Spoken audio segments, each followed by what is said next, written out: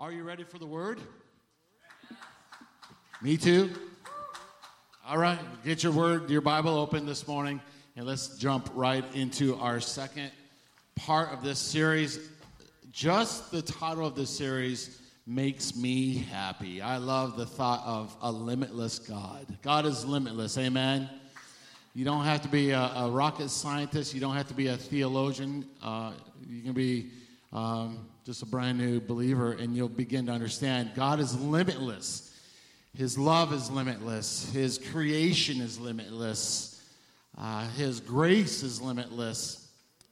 Eternity is limitless. Everything about God is limitless. And I'm so thankful that I can say his forgiveness is limitless. Amen. So it's just a beautiful thought when you think about that word limitless. And you know, if you're like me, a couple of years ago, 2 years ago, actually, we were up north at the Dark Sky Park near Mackinac. And it's a place up there where you go on Lake Michigan, and there's no lights for miles. And what happens is at night we were there during kind of a half moon, so there's some light from the moon. But if you've been there when there's no moon, you can see not only just the stars that we see around here at night, but you can see galaxies. You can see the Milky Way galaxy. You can see so much more than you might see in city. You begin to understand the limitless creation of God. And when you realize, do you know that you realize when you look into our galaxy, you're just seeing a micro percentage of the size of God's creation. It's limitless. Scientists are finding that there's basically no limit to space. God is limitless, but God is so amazing. He created this amazing universe that seems limitless, but yet he loved us so much, he sent his son to this earth for every single person. Jesus visited even the ones that the Pharisees thought were the worst of the worst, because his love is also limitless. And so that's the kind of God we serve. That's who we're praising today. Amen? That's who we're worshiping. We're worshiping a limitless God.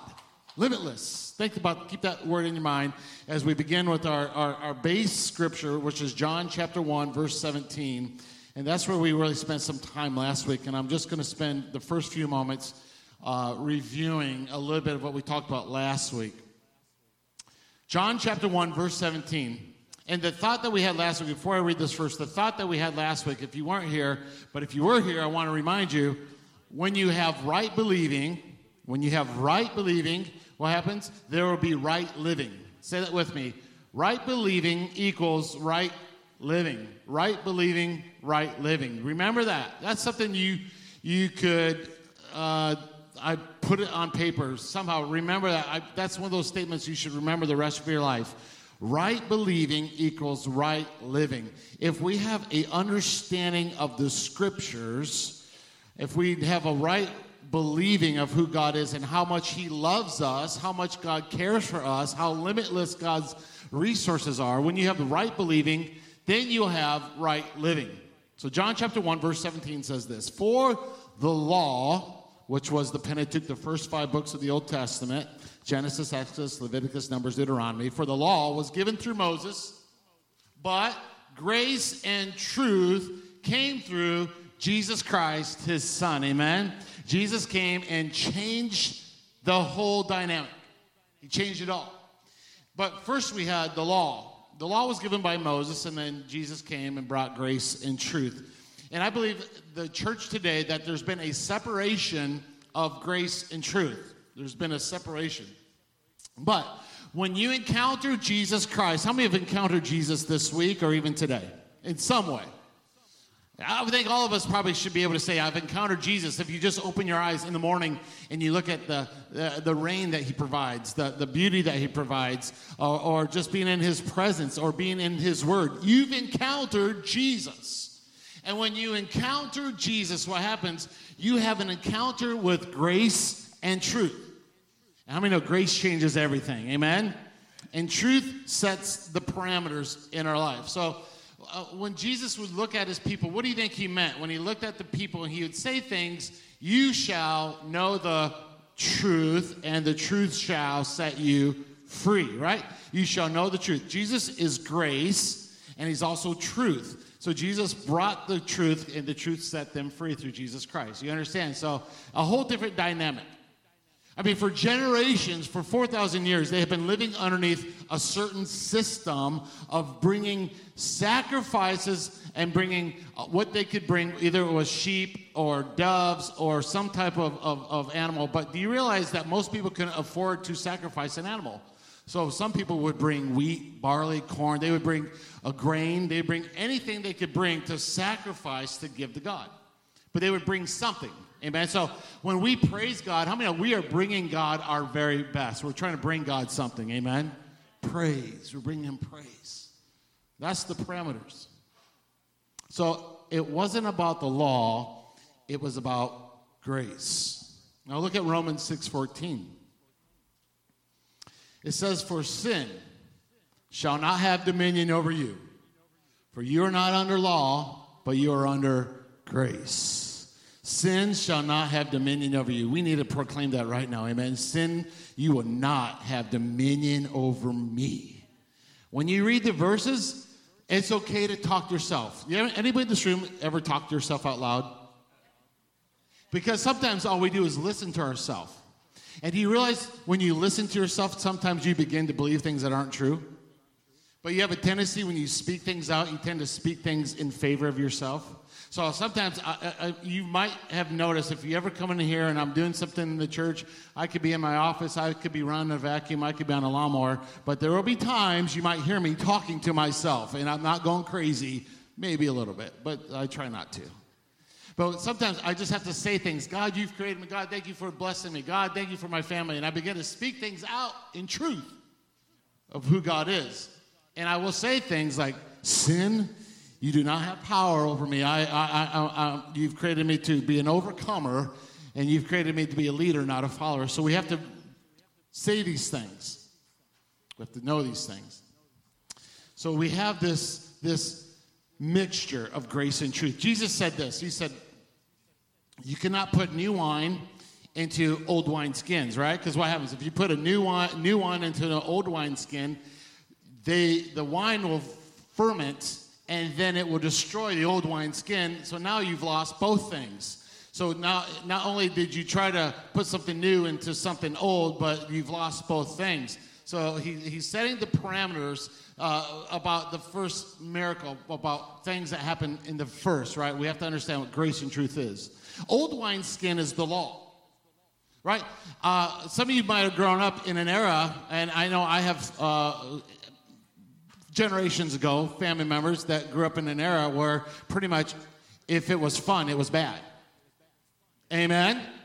Come on. If it's fun, it's bad. It was a time when people lived under the law so heavily, pretty much everything was wrong, right? Anything.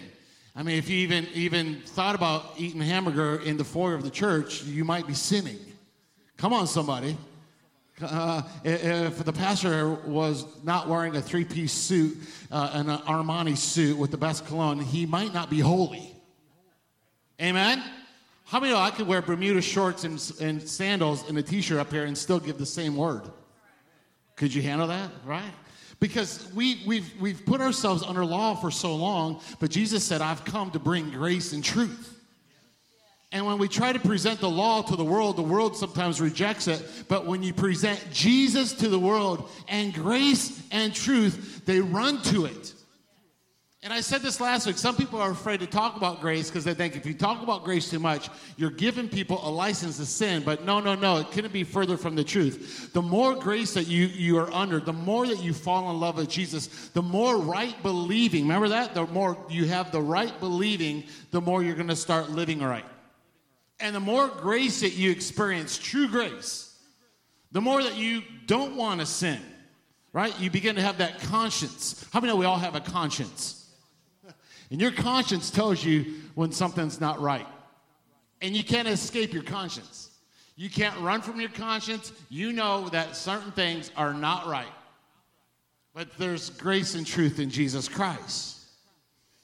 Remember, the first miracle, I talked about this last week, the first miracle, Moses, the law. The first miracle that was performed to Pharaoh when he said, let my people go, the first thing that happened was Moses turned the water into blood, right? and blood represents death. And so the first thing was, under law, we're going to turn the water into blood. And Jesus came, and the first miracle of grace was Jesus turned the water into wine. Now, you remember that miracle, what happened there was a father who was unable to provide enough for the wedding party. And Jesus showed up, and he demonstrated grace, right? He provided. Let me help you understand. When I was a little boy, like all of you, and some of you were not little boys, you were little girls, but we all got in trouble. Anybody ever get in trouble before? You ever get sent to your room? My generation, when I got sent to my room, there was no phone, there was no computer. I mean, it was Legos and Lincoln Logs and Stretch Armstrong, right? So kind of boring. But hypothetically, let's just pretend I punched my brother. That never happened. Well, of course not. It might have a few times. He's not here to defend that. But hypothetically, I punched my brother in the face. Okay? And hypothetically, he doesn't punch me back. And he goes and tells my dad, Pete punched me. And I didn't do anything. He hit me. Well, let's just say this. My dad says, Pete, this probably did happen, you are grounded for 1 week in your room with your Stretch Armstrong. You can't do anything. You can't see your friends. You can't go outside and play basketball. You can't go outside and play tag or 7-Up or any of the games we used to play. And so I'm grounded now for 1 week. How many know God is a righteous judge? See, some people get confused between God being a righteous judge, a God of mercy, and a God of grace. How could a God who loves us so much be all these three things? So my father says you are grounded for 1 week. That's God being a righteous judge.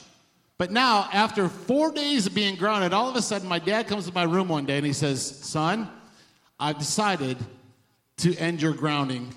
You're not grounded anymore. And I would say, well, Dad, you said 1 week, but it's only been 4.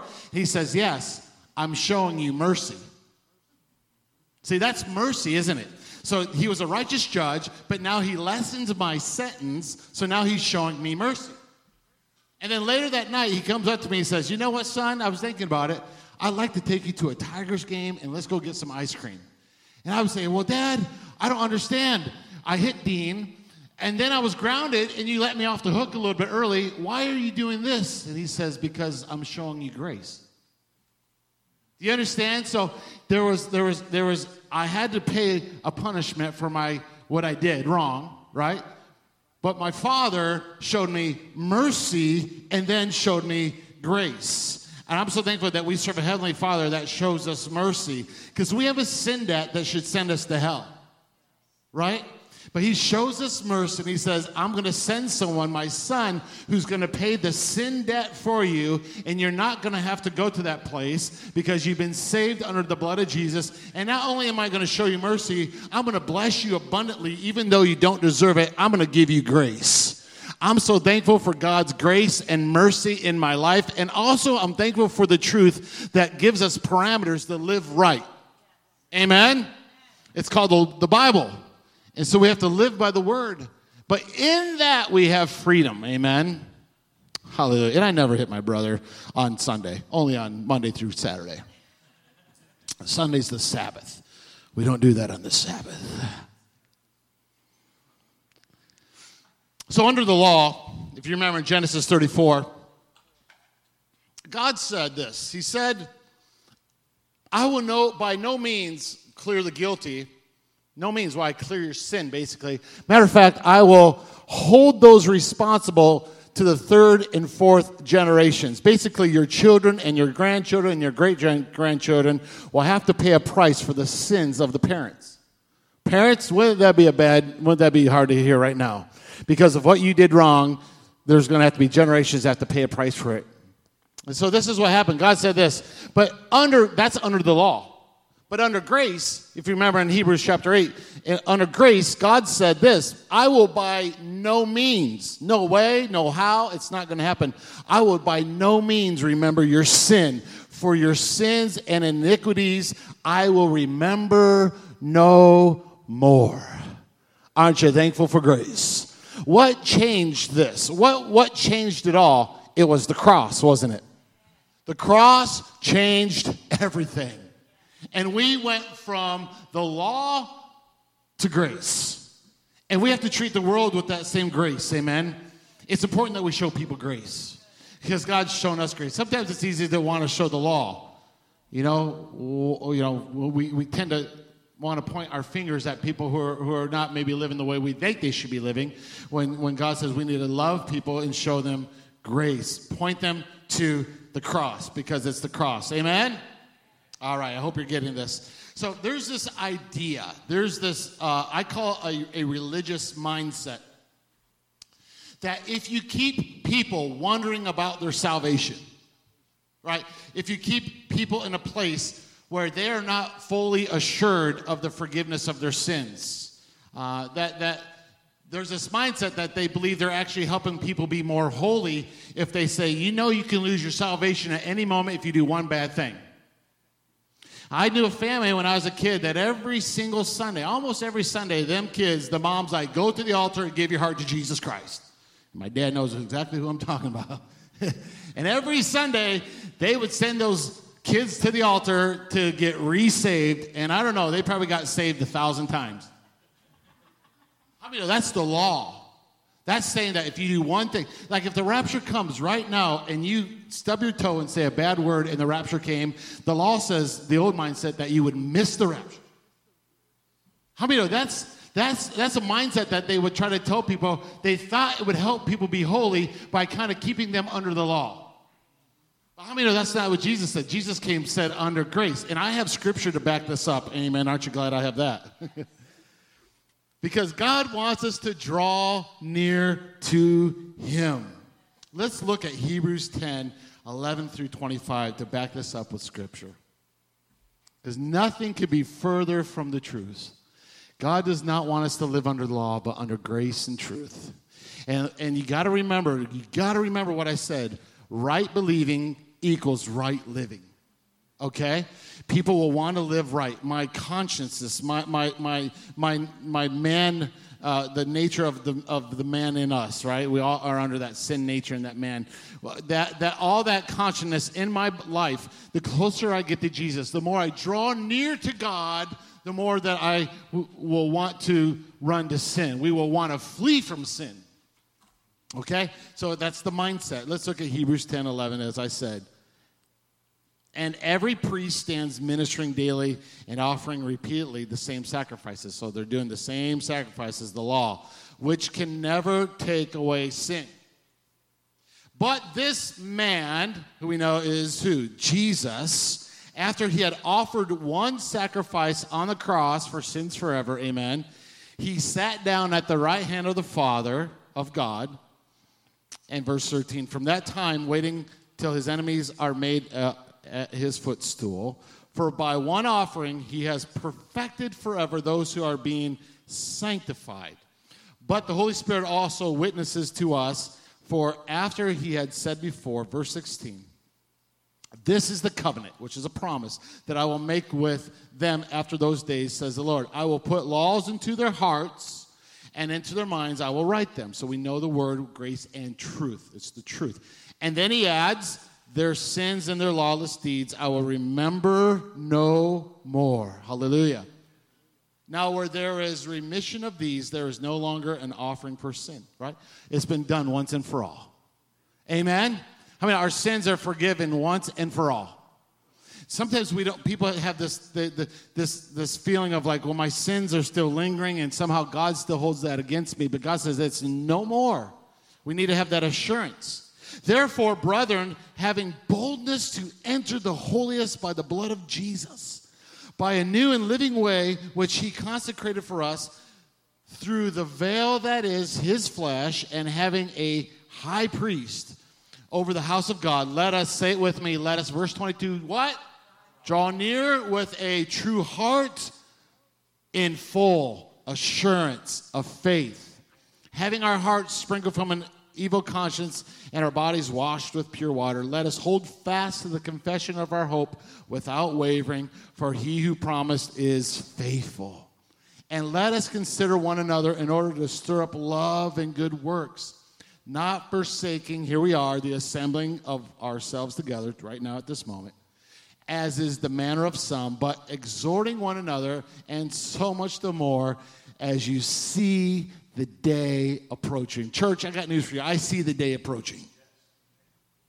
We are no longer living in a Christian culture, and I've been reading a lot of books on this, Christian books. We are in a post-Christian culture. How many believe that? Secularism has invaded not only our country, it has invaded the church. There's a lot of people who feel they can't really get into the presence of God. They can't draw near to God because they are bathed all week in things of this world. And so it's hard every week when you bathe yourself in everything else but God, and then you try to come into His presence and just immediately try to restart every week. That's not the way God works. He wants us to be in His presence all week under grace, amen? And that right believing equals right living. We have to be in the Word. Let's read verse 22 again. Let us draw near with a true heart in full assurance of faith. In other words, not coming to Him wondering if our sins are still forgiven. Okay? Not coming to Him not sure whether we are saved today and tomorrow we'll lose our salvation. It's that full assurance. Say that with me. Full assurance. God wants us to have full assurance. I've met people before, and you ask them, are you saved? They'll say, I'm not quite sure. I'm not sure if I'm saved. I kind of think I might be, but I'm not sure. And you say, well, what if Jesus came right now? Do you know for a fact? You never ask that question. How many know for sure that you are saved, right? And it's kind of a scary place to know that someone would actually wonder if they're actually saved. Because the Bible says that we should have full assurance. And how do we have full assurance? If you've asked Jesus to come into your heart and forgive you of your sins, you got to understand that His grace is enough. Amen?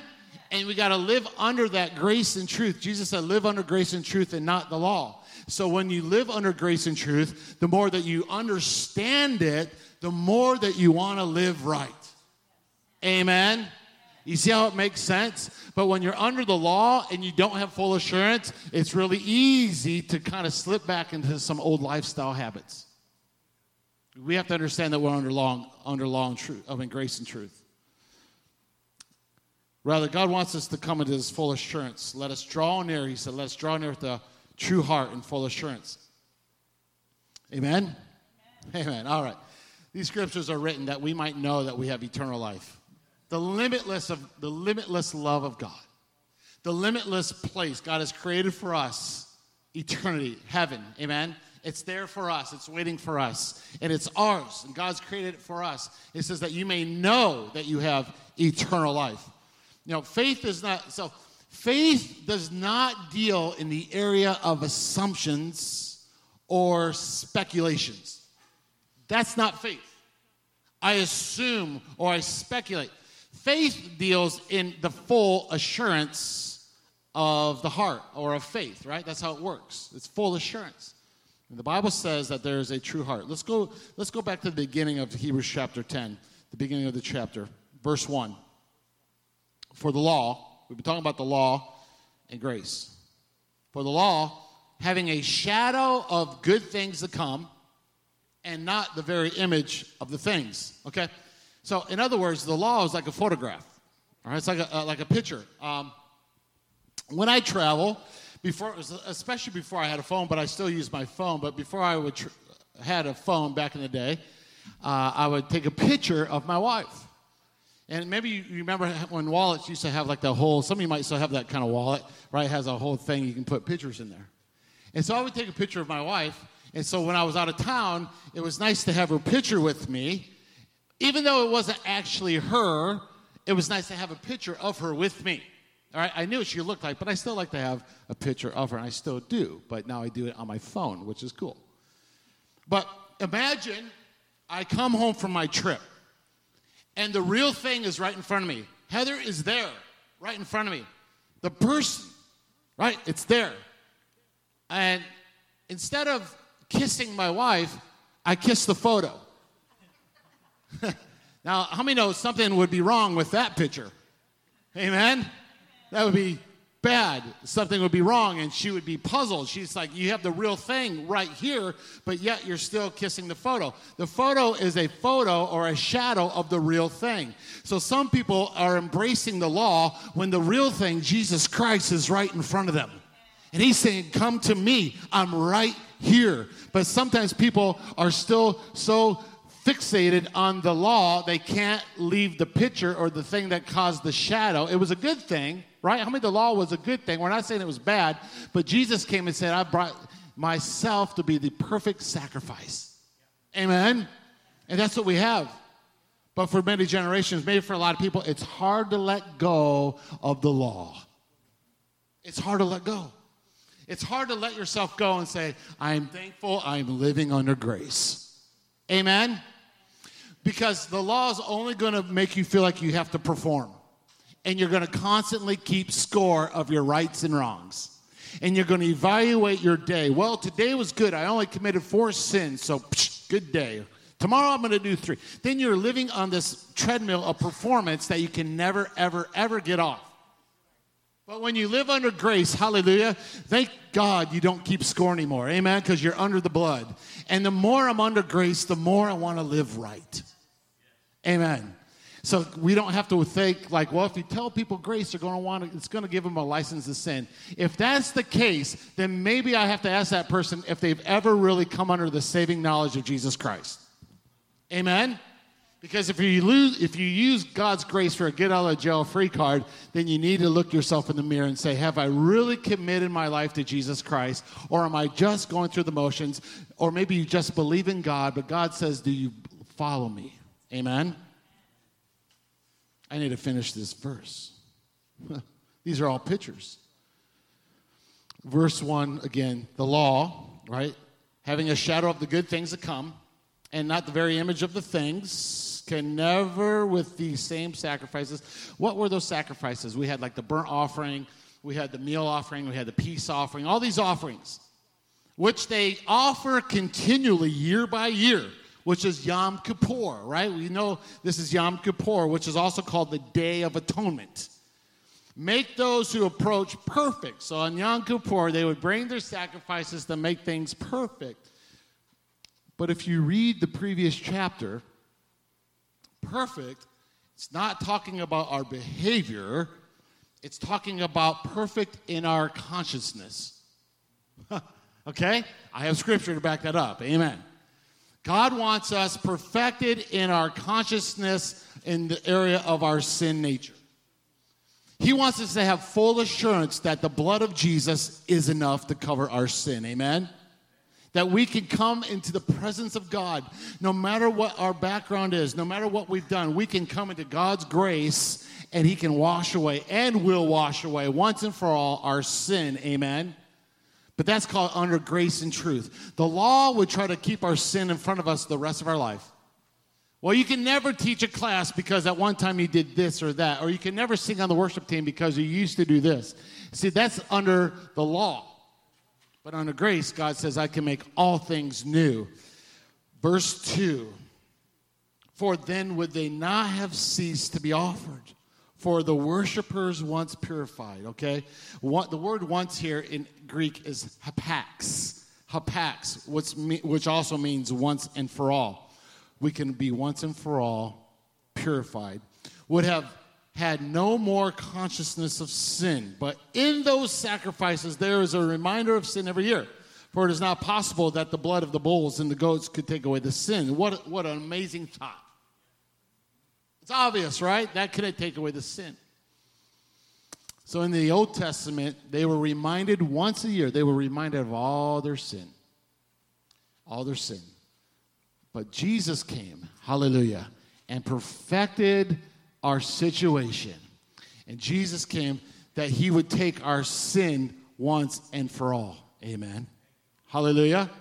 Amen. So what we do as believers, when we sin, we have to, now we can't, doesn't mean, okay, I sin. When I sin, we still have to say, Father, forgive me. I've gotten off track. I ask you to forgive me my sin.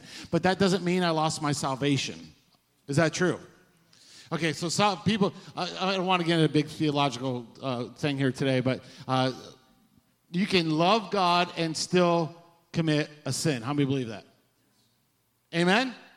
But under the law, you'd be like fearful that I've committed a sin. Now God has done with me. God doesn't love me. But how many know God is limitless in his love, in his grace, in his provision? You believe that?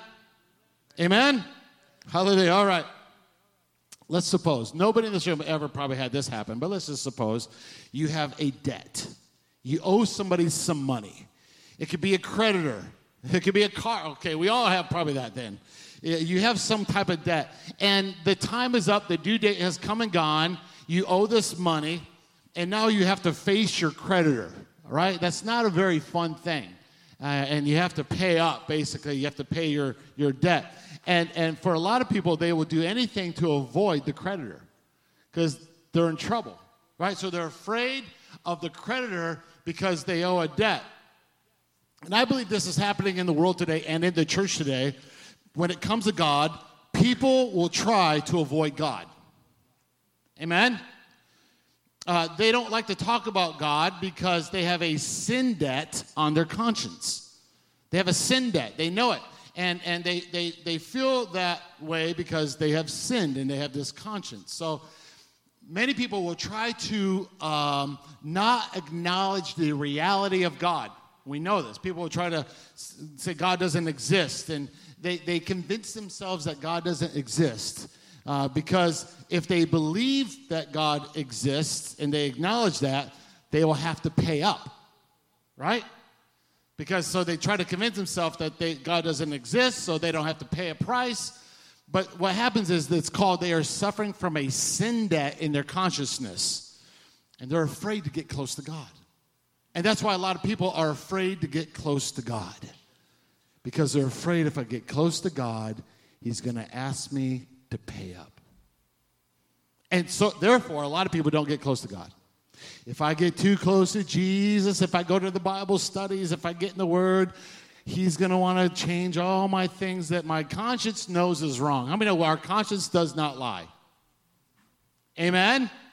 Your conscience cannot lie, and it will not lie. It will tell you when things are right and wrong.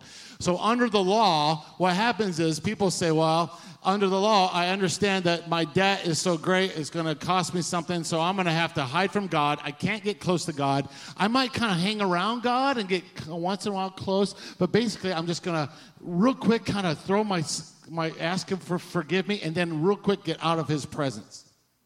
But what grace does, amen? How many know? Grace, God says, I want to draw near to you. And he says, because your debt has been paid, amen.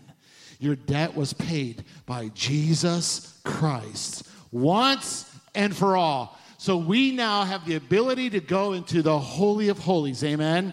And we can be in God's presence. We sang songs today about that. I know actually Heather even talked about being in God's presence. Church, we are invited to be in God's presence. No matter what your conscience is telling you, no matter what your sin debt is, God says, give it to me. I can take it for you. My son paid the debt off for you. Amen? How would you like to go to your creditor and you finally show up and you owe $10,000 and they say, I know you owe $10,000, but guess what? We're paying your debt for you. Hallelujah. Who in this room would be excited?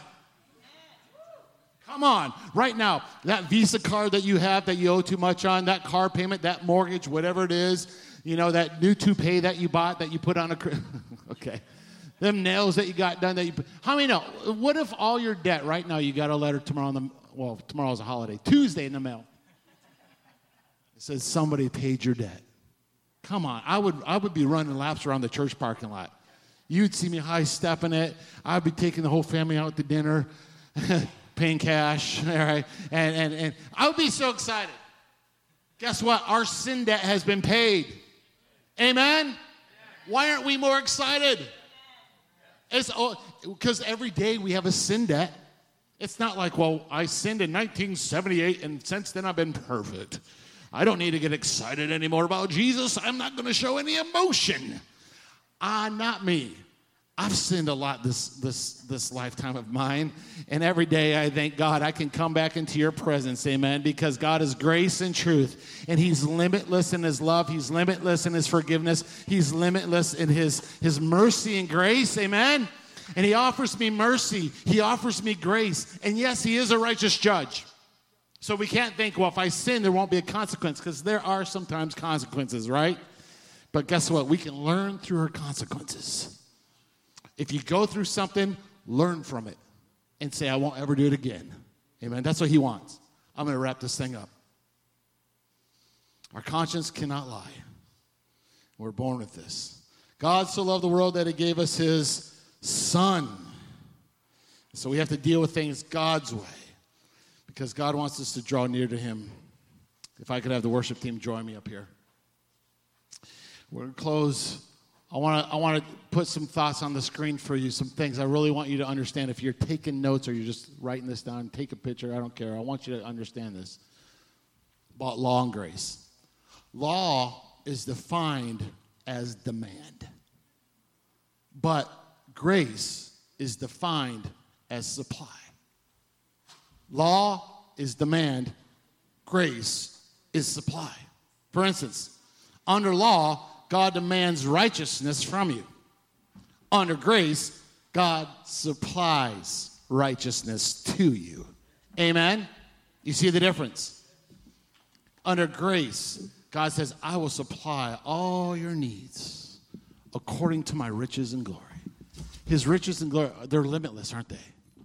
Aren't you thankful we serve a God who supplies all of our needs? He's paid our debt because we have a sin debt. We are all in debt for our sin, but Jesus came. He's now sitting at the right hand of the Father, and he paid it all. Now, if that doesn't make you want to make some right choices and changes in your life, I don't know what else will. Because right believing equals right living. Not the law. The law does not make people want to live right. It doesn't make me want to live right. It makes me under fear and worry. And at any minute, God is going to spite me and he's going to strike me down for what I did wrong. How many know that's not the place that we can worship God in freedom? I mean, that was the system that had to happen for 4,000 years because when Adam and Eve fell, right? When they fell in the garden, they fell eating the tree of what? Remember it? Life, right? Of knowledge. And so for 4,000 years, a system had to be put in place. It had to be put in place. So the law was put in place for 4,000 years, but it wasn't going to hold up. God desired to be near his people. And so he paid it all with his son once and for all. Would you stand with me?